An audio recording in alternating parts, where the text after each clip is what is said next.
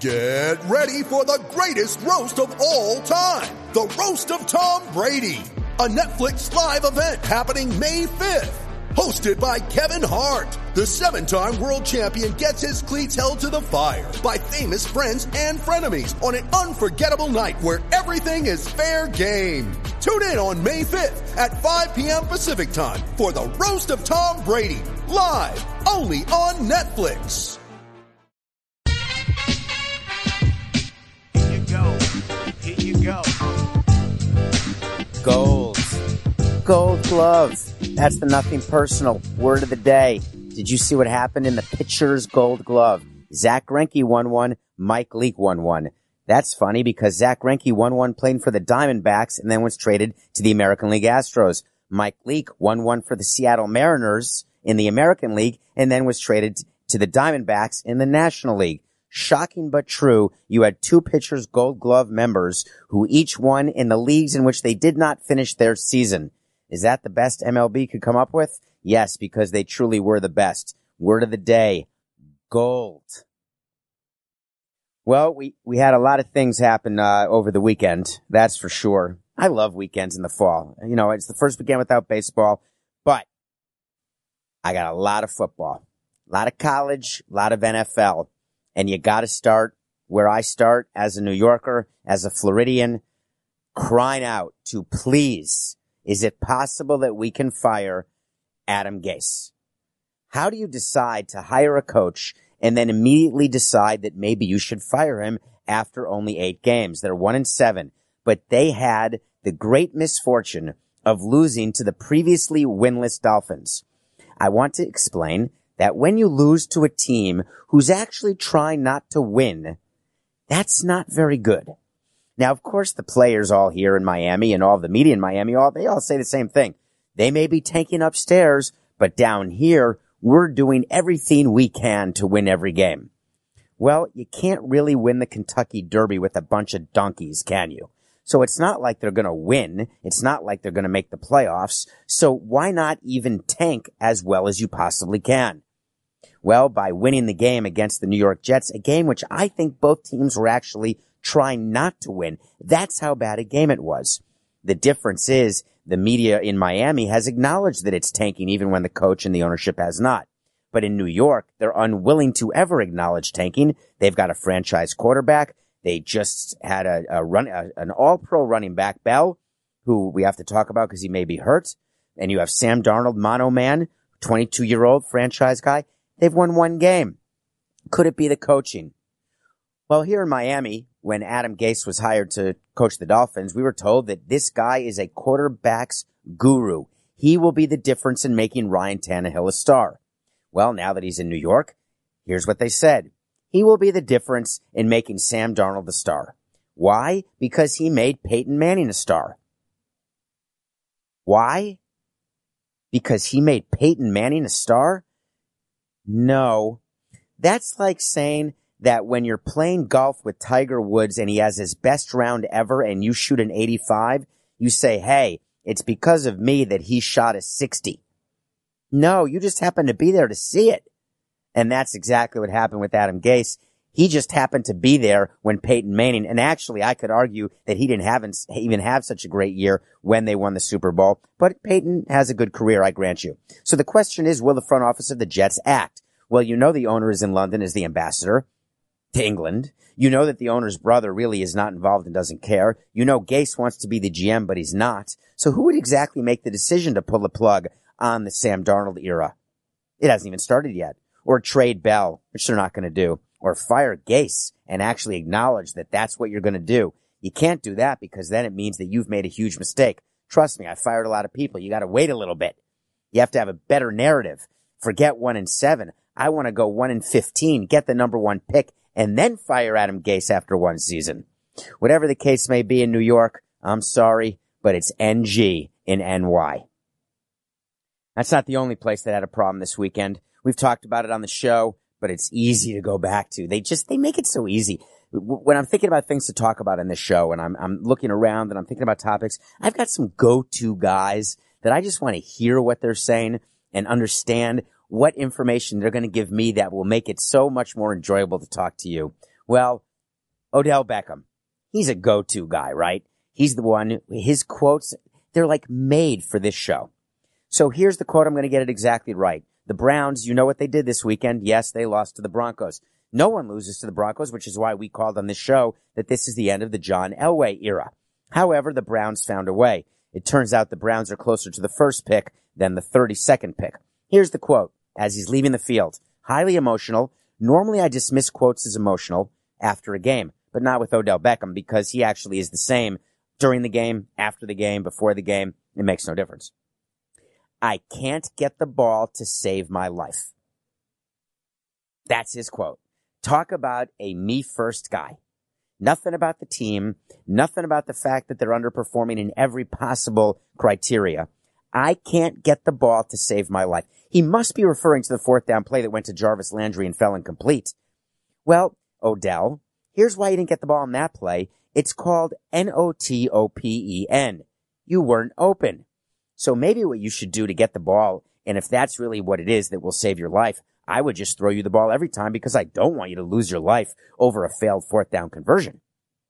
However, if you want to get the ball more, my suggestion to you would be to try to get open just a little bit more and try to be a little more of a team me first kind of guy. Why he does this? Because he's Odell Beckham. It turns out that if you run a team, let's say a 25-man baseball team, a 15-man basketball team, you don't want more than 1 to 1.5. The over-under is 1.5 sort of me guys.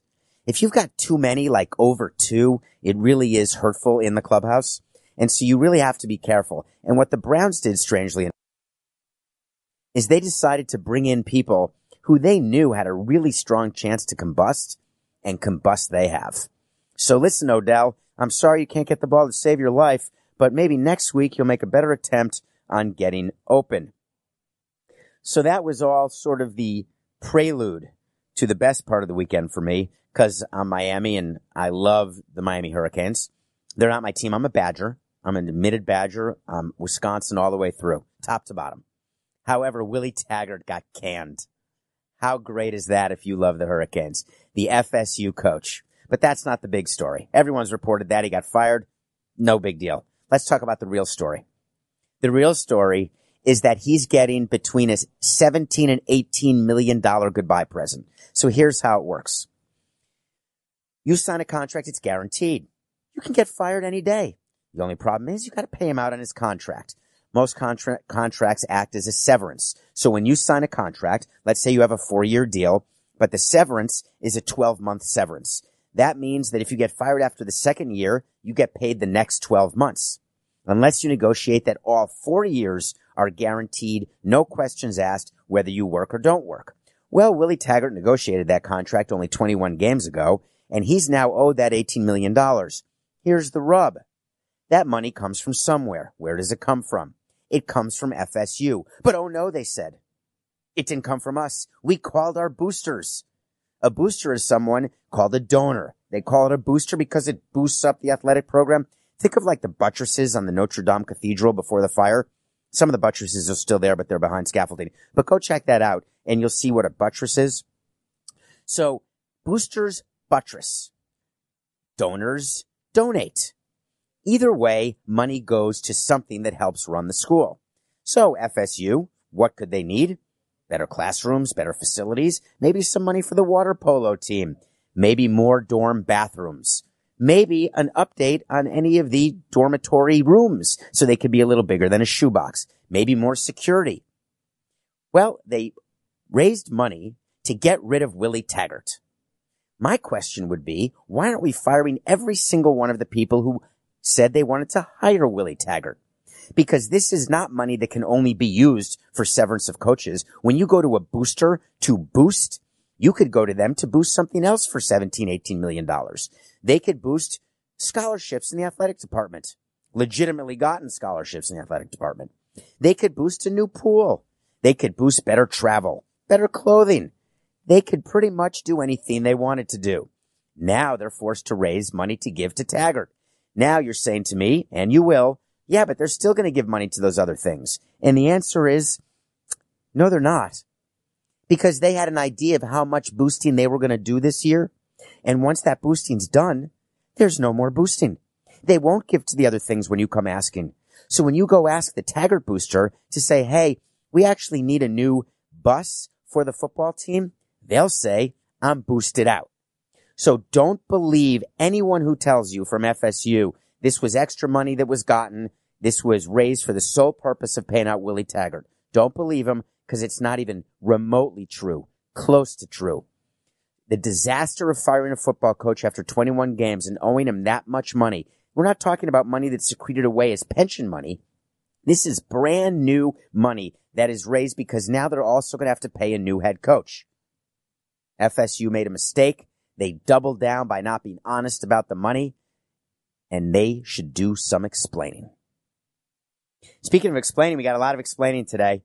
What a fun day it was. Anytime the Mets have a managerial press conference, I smile. Anytime any team has a managerial press conference, I smile because I've done so many, and they're fun, right? It's a new day. It's new hope. You believe everything's going to be great. You get the salespeople out making phone calls. You get the new manager to record a sales call to send to prospective season ticket holders.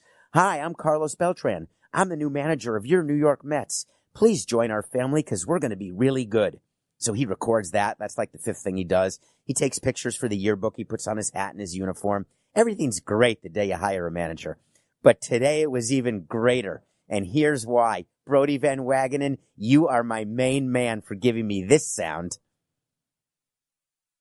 Carlos's hiring is a signal and an affirmation that is clear and loud to this organization's core tenets of being a players-first organization. We're players first here. Carlos Beltran will be a players manager. Yes! Brodie Van Wagenen, you're my guy. Let's hear it. We're a players first organization. Carlos Beltran will be a players first manager. All right, Brodie, let me set the stage for you. Let's start with the first time that Jeff Wilpon, the owner and president, wants to come into the clubhouse. And your players come up to you and say, you know, we don't really like the front office in the clubhouse. We need a rule. This clubhouse is our clubhouse. Hey, Carlos, you're a player's manager. Will you go tell Jeff that, please? Will you go tell Brodie that? And then he tells Brodie, and he says, Brodie, you're on tape. We have it. We are a players first organization. What about the fans? We'll get to that later. Brodie goes to Jeff Wilpon and says, hey, just so you know, we really don't want you in the clubhouse anymore. That'll go well. We'll see. And here's another thing that's going to happen, Brodie.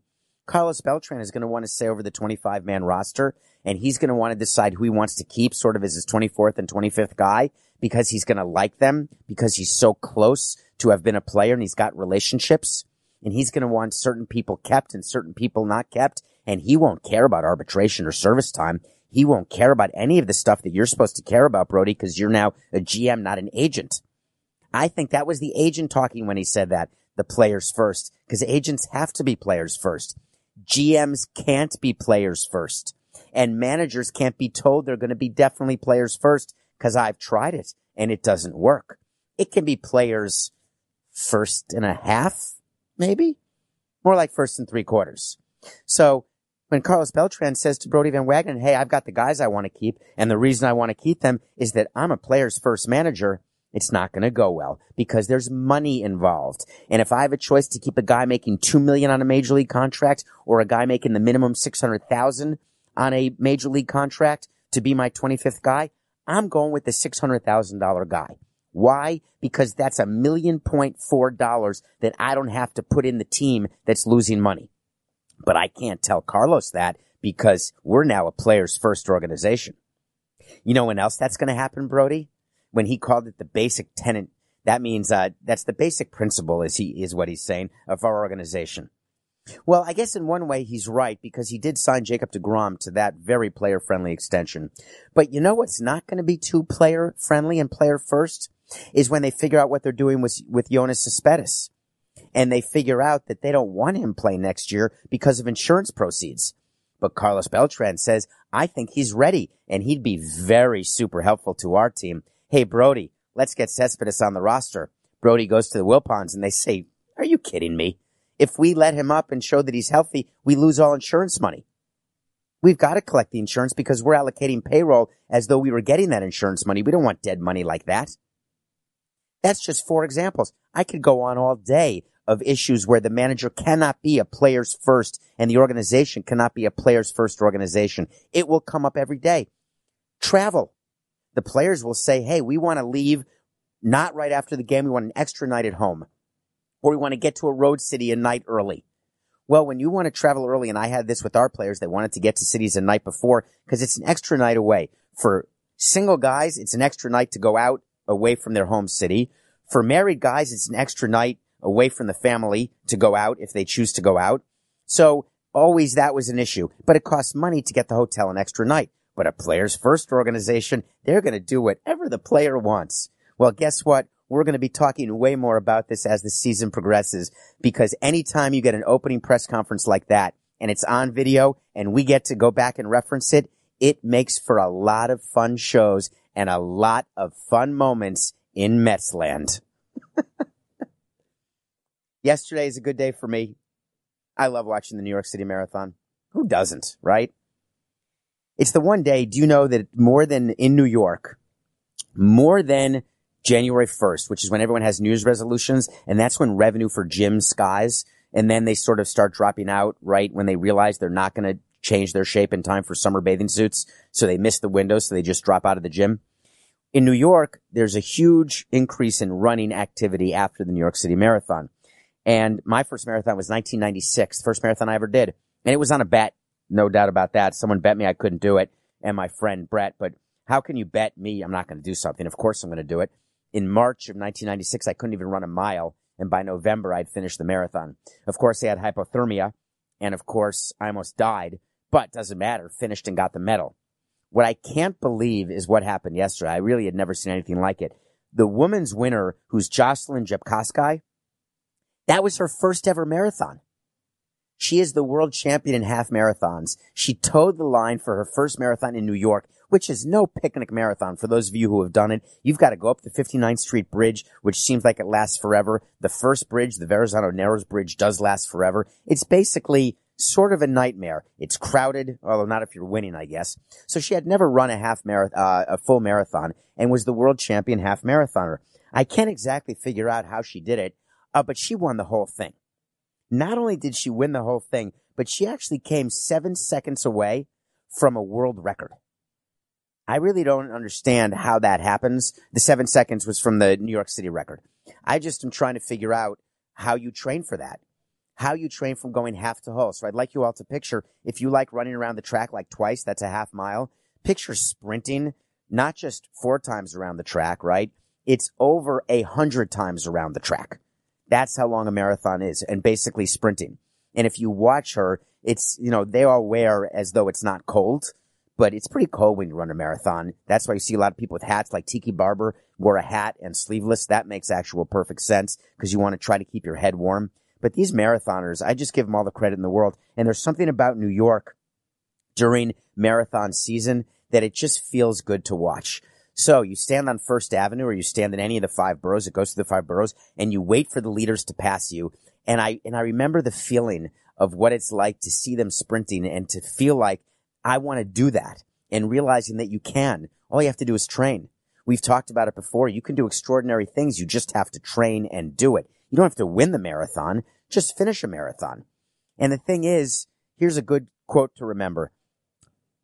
Remember tomorrow. Meaning, remember how you feel when you blow off your workout tomorrow. You'll feel like crap. Remember how you feel when you do a workout? You feel great. So the key is remember tomorrow. And when you're watching Jocelyn and she passes you by, you can say to yourself, I have a chance to do that. And there's not many sports where that happens. So congratulations, another successful New York City Marathon. Next year, I think we're going to do the show while I'm running the New York City Marathon. It's the 50th anniversary of the marathon, and it's a Sunday, and I'm going to want to run that. And I think it'd be great to try to do one of these shows while running. Incidentally, there was a Nationals fan who ran the marathon while juggling a baseball and 2 bowling pins. That's hard. I did find time to binge a show that I couldn't believe. I watched the Emmys last year, and this woman gets on stage who I'd never seen before and never heard of. Her name is Phoebe Waller-Bridge, and she's winning for a show called Fleabag, which I'd never seen or heard of. But when you win an award, I have to believe that there's a chance that, assuming there's no payola, that maybe she earned the award and maybe it's a good show. Well, I finally got to it this weekend, and I was able to watch the first two seasons in full of Fleabag. Here's what it's about. Her name is Fleabag, and she breaks through the third wall. Or is it the fourth wall? Do you know, like when you're acting on Saturday Night Live and all of a sudden they're acting, looking at someone, and then they look right at the camera and talk to the camera? That's called breaking the either third or fourth wall. It's breaking the fourth wall. Thank you, left ear. Coca. So basically, Fleabag breaks the fourth wall the entire show. She explains what she's going to say, why she's going to say it, and then she goes right back into the scene and says it to the other character. And then right back to the fourth wall. And you'd think that that's a tired gag, right? That it doesn't work. Each episode is 26 minutes. Here's what you do after you watch the first one. You watch the second one. And when the second one's done, you get to the third one. You can't stop. But there's only 8 episodes per season, so it's really only 4 hours per. So you're looking at an 8-hour binge. That, for me, is a 1-dayer. If you've got kids in diapers, it's a 2-dayer. If you're an insomniac, it's a 1-nighter. But here's why it's worth it. The second season is better than the first, and the first was outstanding.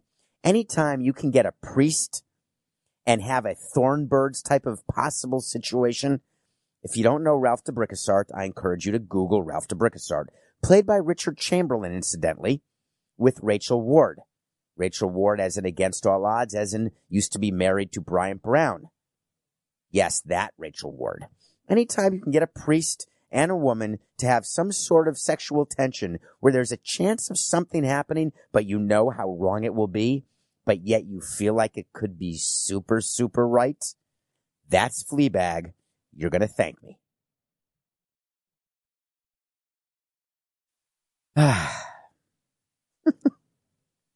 This next one is going to be a long segment. And, sometimes I'm reading something and something comes up that I don't actually believe is true. And it makes me so angry that I send a email or a letter to Coca and, the producer, Matthew Coca, and I say to him, this is going in the show and this is a serious part of the show. And I don't mean serious as in preachy or serious as in we're trying to change the world. I'm talking serious as in you cannot believe what happened in the sports world in this area. And I don't often talk about high school. And I certainly don't often talk about high school in New York other than the one I went to. But we're talking about a guy, and I'm going to get his name exactly right for you, Rob Shraver. Who's Rob Shraver and why is he on Nothing Personal? Well, he is the head coach of a school called Plain Edge High School. Plain Edge is a place on Long Island. It's somewhere in Nassau County. I've never been there, never heard of it, no idea what it is. What I do know is that Rob Shraver, we're just going to call him Rob from now on, Coach Rob, was suspended for 1 game for violating the following rule in Nassau County. He ran up the score in violation of a 3-year-old rule. Here's how it works. If you beat a team in Nassau County by more than 42 points, the head coach has to go explain it to a board, a committee of people, what was the reason that you won a game by more than 42 points. A coach has to explain to 3 suits why he won a game or she won a game by more than 42 points. That's outrageous. Anyway, Coach Rob has to explain because he wins a huge game and he goes in and he gives his reason. His reason was we were playing a very good team and they were ranked and we wanted to make sure that we kept the pedal to the metal. He then got suspended for violation of the rule. And here's what's bothering me more than anything, and there's just so many levels of it. He's the first varsity coach ever to be punished under this rule. And he was punished because he was told, and this was the ruling of the committee, the starters should have been rested. Really? Really?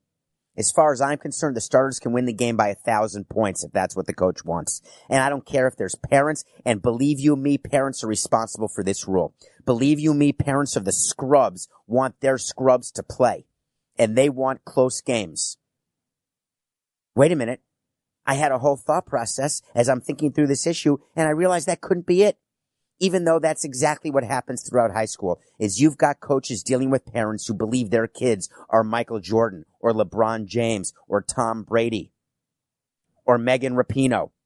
It turns out that their kids aren't anything close to that. Mostly their kids stink. And so basically, as the coach, you have to tell them, hey, you can do all the coaching you want outside of school. Your kid is still going to stink. But why don't you try to let him or her have a good time? Or better yet, don't try out for varsity because sometimes I'm forced to take everyone because I'm not allowed to cut anyone. Everyone gets a trophy in our school. How can this be happening? Why can't we teach kids that sometimes you're going to lose by 75 points? And it's not a lack of sportsmanship. Maybe the lesson is how to lose and how to recover. Maybe the lesson is how to win and keep going. Maybe the coach didn't want to rest his starters because he didn't want to have to play the scrubs. Maybe the scrubs would put people in danger. Maybe they would put themselves in danger. Maybe they should not be playing teams where they could win by that many. No, I want that to happen. I think it builds character. What's wrong with a little adversity in some of these student athletes in high school? What's wrong with teaching them what it is to lose like a man or a woman or to win like a man or a woman? What's it like to know that that coach got suspended? How do you think the starters of that team feel? How do you think the students feel? The athletic director came to his defense trying to explain it. There's no appeals process. He lost. He's going to be suspended for the full game. Here's an idea, Nassau County. Why don't you realign your divisions and make it so every game ends in a tie? That'll be the rule, is that any time any team is up or down, they have to fold their king. Lay the king down and make sure the game ends in a tie. Therefore, nobody goes home a loser. That would be good. That'll be the rule. Let's see if we can get it by the executives. I don't think we can.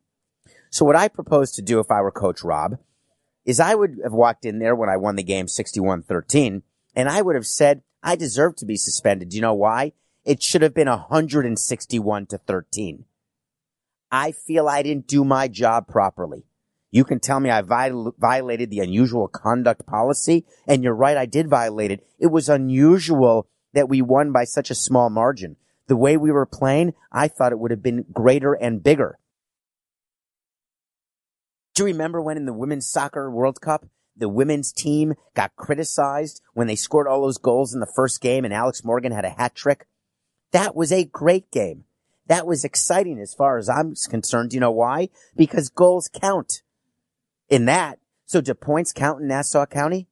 Is it good to run up the score? Are they getting paid? Are there playoffs? None of these things exist. But it's so pervasive, both in amateur and going up into professional sports, this new idea of sportsmanship and this new idea of everyone needing to have a trophy, that it has not enabled us to teach our athletes adversity.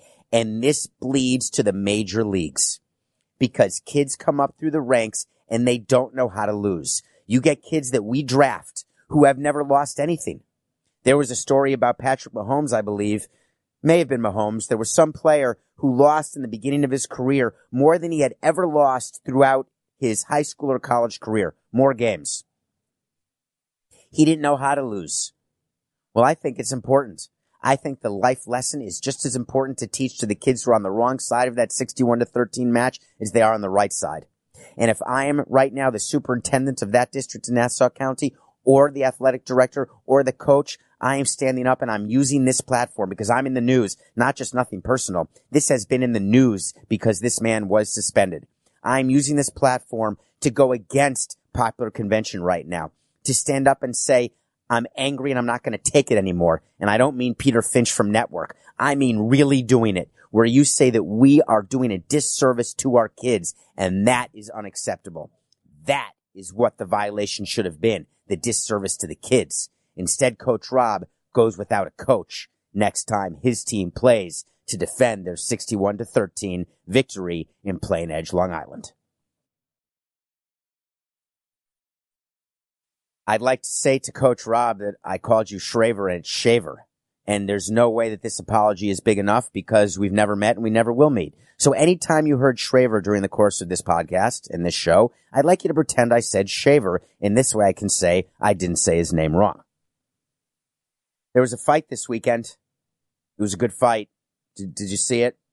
It was the National Football League Players Association against the National Football League Network regarding Trent Williams. We've covered the Trent Williams. We're not going to cover it again. I'm here to talk about the players' union in the NFL and them getting angry at an owner-owned network. Here's what I mean. NFL Network, owned by the NFL. NFL is owned by the owners. MLB Network, owned by the owners of Major League Baseball. Now, they've sold off parts of it. Everybody's monetized a little bit, but there's still an owner and they still have control. Here's how it works with MLB Network. Do you know why no one goes to MLB Network for breaking news or when there's something major going on in baseball? Like, say, the Tyler Skaggs autopsy that shows opioid use. Do you know why I don't go to MLB Network? Because they're 20 minutes late on the story.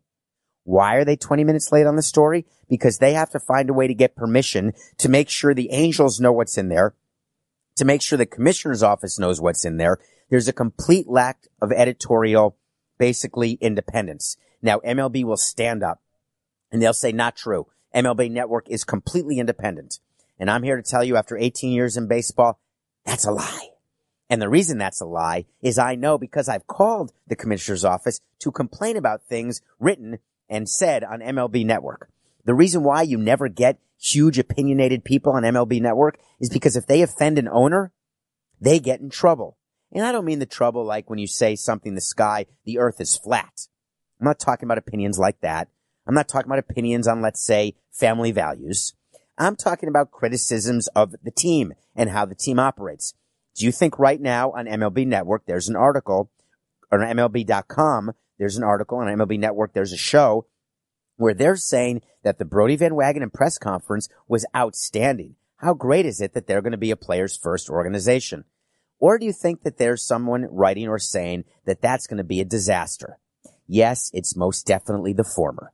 And the reason is that Mr. Wilpon, the owner of the Mets, would call and say, you cannot criticize my team and this hiring, don't do it. So everyone's running scared. The writers for MLB.com and the people, the talking heads on MLB Network. Why do I love so much CBS? I love independence. I love the ability to be able to say the things that I want to say that are truthful and honest and opinionated and not down the middle and plain vanilla. Why do people go to CBS Sports HQ when they want breaking news? Because we're going to give them actual breaking news when it breaks, and then we're going to give them instant analysis of what it is that's going on. For real. And the people giving analysis are not trying to get paychecks from a league or a team in the future. Because if they are, what use are they? Anytime you see a former player or a former executive giving analysis and they want to get back in the game, I promise you, they actually have zero interest in saying anything critical. And the reason why they don't say anything critical is they never want it to get thrown back in their face. I have no problem with that. I had a great 18-year career, which is why people are enjoying Nothing Personal, because if it's happening, I'm going to say it, and I'm going to give it to you straight. So what's straight is that, of course, the Players Association is angry with NFL Network about what they did and how they treated the Trent Williams situation, but that's never going to change. There's actually no chance that it changes because of the relationship between the owners and the network. What's my best suggestion? Well, when I was with Major League Baseball, I made a suggestion that I wanted to start an independent arm of MLB.com and of MLB Network. I'm talking independent with no oversight from team owners or executives. None. As in, there's no one I can call. There were 10 different times I had to pick up the phone and call because our owner was upset with something that got said or written on the network or on .com. And I'm one guy on one team. There's 30 teams or 32 teams. That's a lot of phone calls that they're getting. So I thought, here's one way to avoid it. Let's get a completely independent arm. We can have ownership of it, but not control. We can get paid from it, but have no say in operation of any kind. What's the benefit? The benefit is we have a chance to build a brand. The advantage is that we have a chance to compete with independent entities and websites and TV shows. What's the detriment? The detriment is some people believe, and these are the old-time traditionalists, They believe that anything that you own should not be criticizing yourself. I get that. I can't sit here right now and tell you, if I want to keep my job, how much I can't stand CBS or CBS Sports or CBS Sports HQ. I don't want to do that because I actually don't feel it. The question is, if I did feel it, would I say it? That's a definite wait to see. But what I do know is that owners and executives don't want any part of the money they would get if the trade-off is they don't get to make a phone call and complain about things that are said. So I got zero leverage. I made it nowhere. I didn't get past 2 conversations because it's such a non-starter. So next time you see anyone on MLB Network or MLB.com or NBA Network or NFL Network or any of the websites owned by the leagues, just remember who owns them. And the people who own them have really no big interest in being criticized about the things they do or the decisions they make. So when you're looking for opinions and instant analysis, you come to us. You don't go to them. That seems fairly obvious. Well, there's another thing that's quite fairly obvious. Anyone watch the Heat game last night? That was a little piece of something, wasn't it? The Heat got off to a 46-14 lead over the Houston Rockets. Yes, the Houston Rockets, who have James Harden, the best offensive player in basketball. They signed Russell Westbrook, the Oscar Robertson of today's generation, but that's an insult to Oscar Robertson. Google it. Triple doubles, averaged one for a full season. Played for the Milwaukee Bucks, Cincinnati Royals. He wore number 1, as a matter of fact. So the Houston Rockets come into Miami, and they play a Sunday 6 p.m. game. That's a dream come true if you're betting on the Heat. If you bet on Florida teams every Sunday afternoon, except the Dolphins, we cannot ever count the Miami Dolphins. But the Miami Heat, Miami Marlins, when you play a Sunday afternoon game, take the home team every single time. Why? Because the road team, more likely than not, is going to have what's called the South Beach flu. Now you're asking, what is the South Beach flu? And you may have heard the expression. We used it all the time in baseball. It's that little thing you get in your throat, when you walk into the training room right before you're supposed to report, and you have no voice.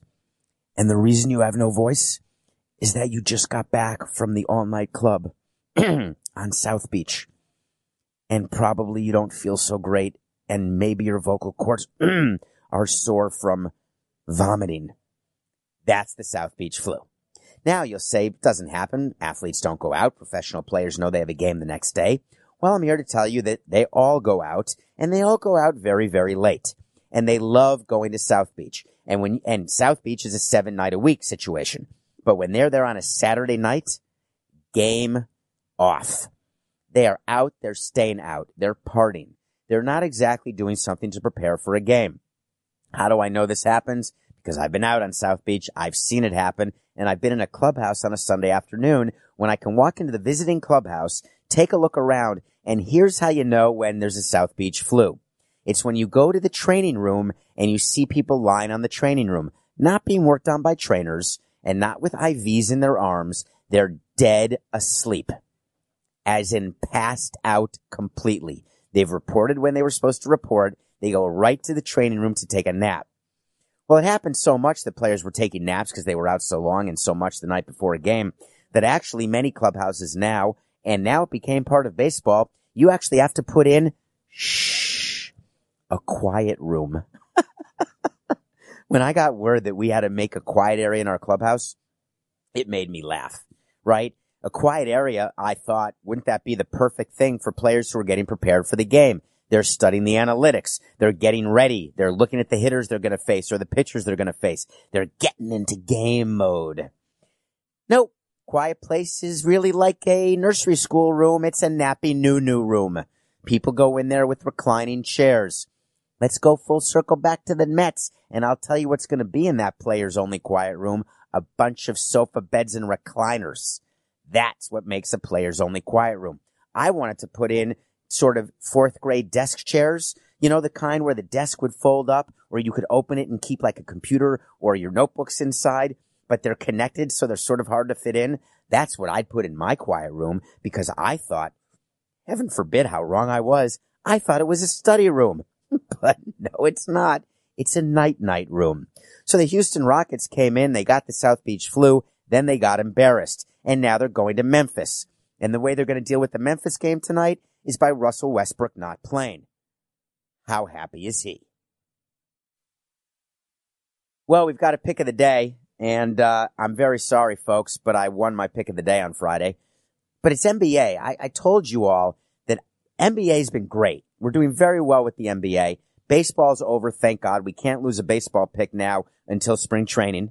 There's nothing like picking spring training games. I'm never going to do it. But this is a pick of a day that's hard for me because I can't stand picking against the New York Giants. And I like the Giants. I grew up loving them. Wide right is one of the greatest moments of my life. Definitely a top 10. And that's Scott Norwood, 1991 Super Bowl. Yes, it was the 90 season, but the Super Bowl was actually in 91. I never know what you're supposed to say. Do you all have this issue when you say the Super Bowl? When people say the 1990 Super Bowl, does that mean the Super Bowl that happened in January of 90 for the 89 season or January of 91 for the 90 season? I always say the 91 Super Bowl is the one played in 91. Maybe that's why no one knows what I'm talking about. For whatever reason, the Dallas line today is 6.5 points. 6.5 points against Daniel Jones. Daniel Jones, remember the quarterback, the guy who is now playing because Eli Manning's not? He of many touchdowns and got a win, and all the big Giants fans were saying, what took so long? We've got our next great quarterback. Well, as often happens in the NFL and Major League Baseball and the NBA, you're going to get caught up with. You're going to get scouted, and then you're going to have to make adjustments. As it turns out, Mr. Daniel Jones, Mr. Jones, Counting Crows. We're just going to call him Mr. Jones from now on. Mr. Jones has not adjusted the way that you'd need to adjust in order to possibly cover a 6.5 point spread.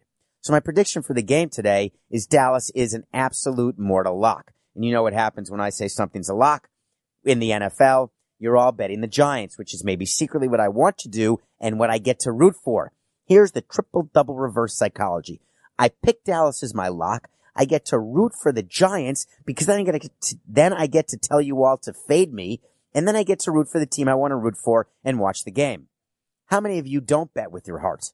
Just admit it.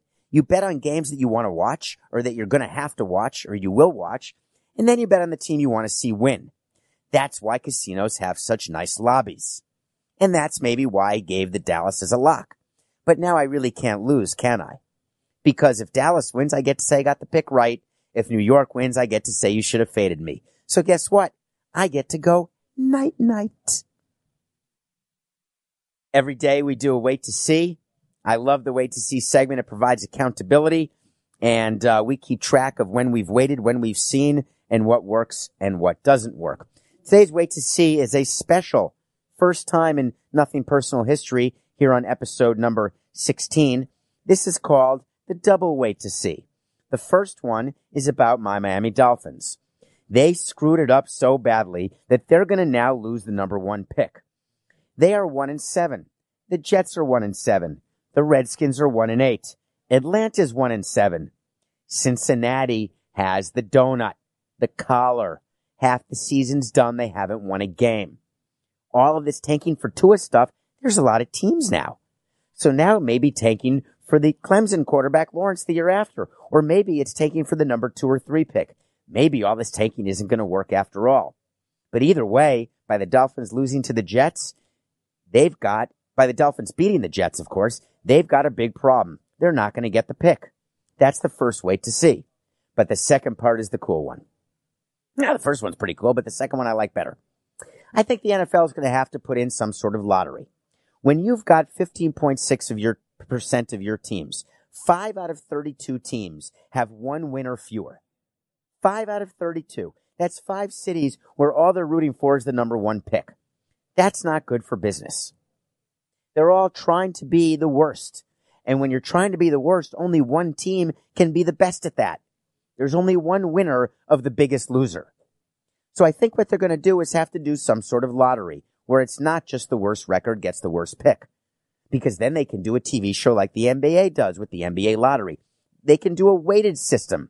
There's all sorts of things the NBA's done. They've made it must-see TV. Even when the envelope sticks to the jar and Patrick Ewing goes to the Knicks in 1984, it's exciting, the lottery. It gives you business during your playoffs or during the off season. That's what I think the NFL is going to have to do, because for league that talks about parity and that everyone has a chance to be good and turn it around after a year, this is not working in the NFL right now. So wait to see. There is going to be a lottery in the NFL to determine the first draft. Well, that's another full edition of Nothing Personal. We covered everything from Willie Taggart all the way down to the New York Metropolitans and my main man coach, Rob Shaver. But remember, no matter what happens, it's always just business. It's nothing personal.